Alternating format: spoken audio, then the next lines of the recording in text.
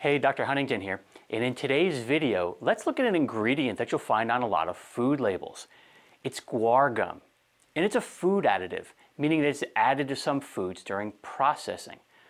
So right off the bat, it should be clear that you don't want to consume large amounts of guar gum simply because that would mean that you're eating large amounts of processed food. And you don't want to do that. You should really limit the amount of processed food that you eat. But that doesn't mean that guar gum is bad for you in small amounts. So let's look at this. First, guar gum is made from a legume called the guar bean. And similar to the way that many grains are refined, the guar bean is refined by removing and milling the endosperm. The powder that you get from the milling process has properties that make it highly desirable, a highly desirable ingredient for lots of different products. And that includes cosmetics and pharmaceuticals. And its thickening properties also make it useful to help with drilling in the oil and gas industry. But where guar gum is used the most is the food industry. You see, its solubility in both hot and cold water make guar gum a really good emulsifier that stabilizes and thickens the texture of foods. And it's low caloric and high in fiber. And both of those make it an even more attractive ingredient as a food additive. Now, if you're going to use an emulsifier when cooking, or you're looking to select a processed food that happens to contain an emulsifier, then guar gum is going to be a better option than, let's say, cornstarch or modified cornstarch, or you might see it listed as modified food starch. Guar gum is a better alternative than any of those. And guar gum is certainly a better choice than using gluten as a binder. You know, gluten is often added to foods to make them thicker or more sticky. But you really should avoid gluten completely. So guar gum is a much better option, than gluten. All right, so let's look at the pros and cons of guar gum.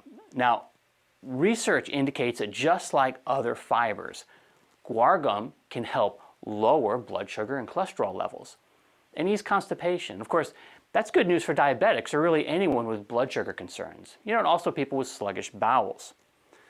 Okay, so guar gum, so far so good, right?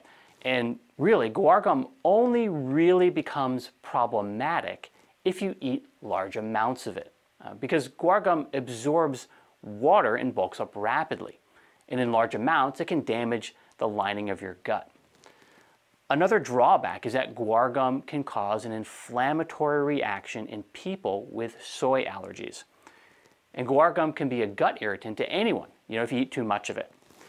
Another possible concern is that guar gum is made from a legume. And legumes are hard to digest and they contain lectins. Now, lectins are plant proteins that can irritate the digestive system and cause symptoms in some people. Gluten is probably the most famous of the lectin proteins. And so lectins can lead to a leaky gut in some people, which opens the door to developing food sensitivities and autoimmune diseases. Now, even though guar gum can help ease constipation, that's only if it's used in very small amounts.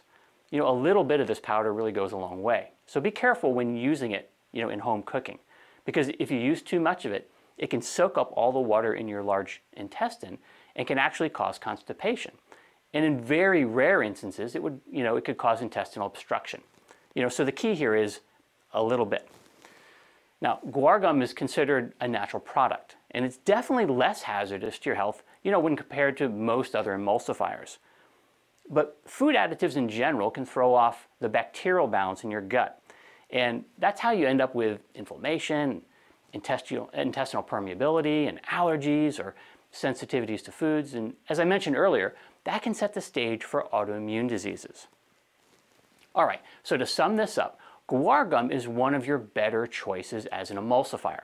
It's going to be better than something like polysorbate 80, which is an ingredient that you'll see in many products.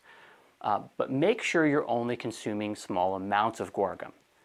If you have a sensitive digestive system or gut issues, you might want to consider avoiding guar gum or limiting it. As you might find that you just feel better when you do that. Now, you'll find guar gum in things like ice cream, baked goods, condiments, gum, and maybe surprisingly, many almond, coconut, and other nut milks. All right, so where does that leave us?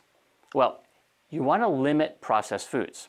right? And that's going to include things that contain guar gum. But when choosing to use an emulsifier for cooking or choosing a processed food that happens to contain an emulsifier, guar gum is going to be about your best choice. But remember, it can act as an irritant to your digestive system. So if you're eliminating foods from your diet in an attempt to find out what you might be reacting to, don't overlook guar gum. It might actually be the culprit. All right, if you found this video helpful, please like it and send it to a friend. I'll see you in the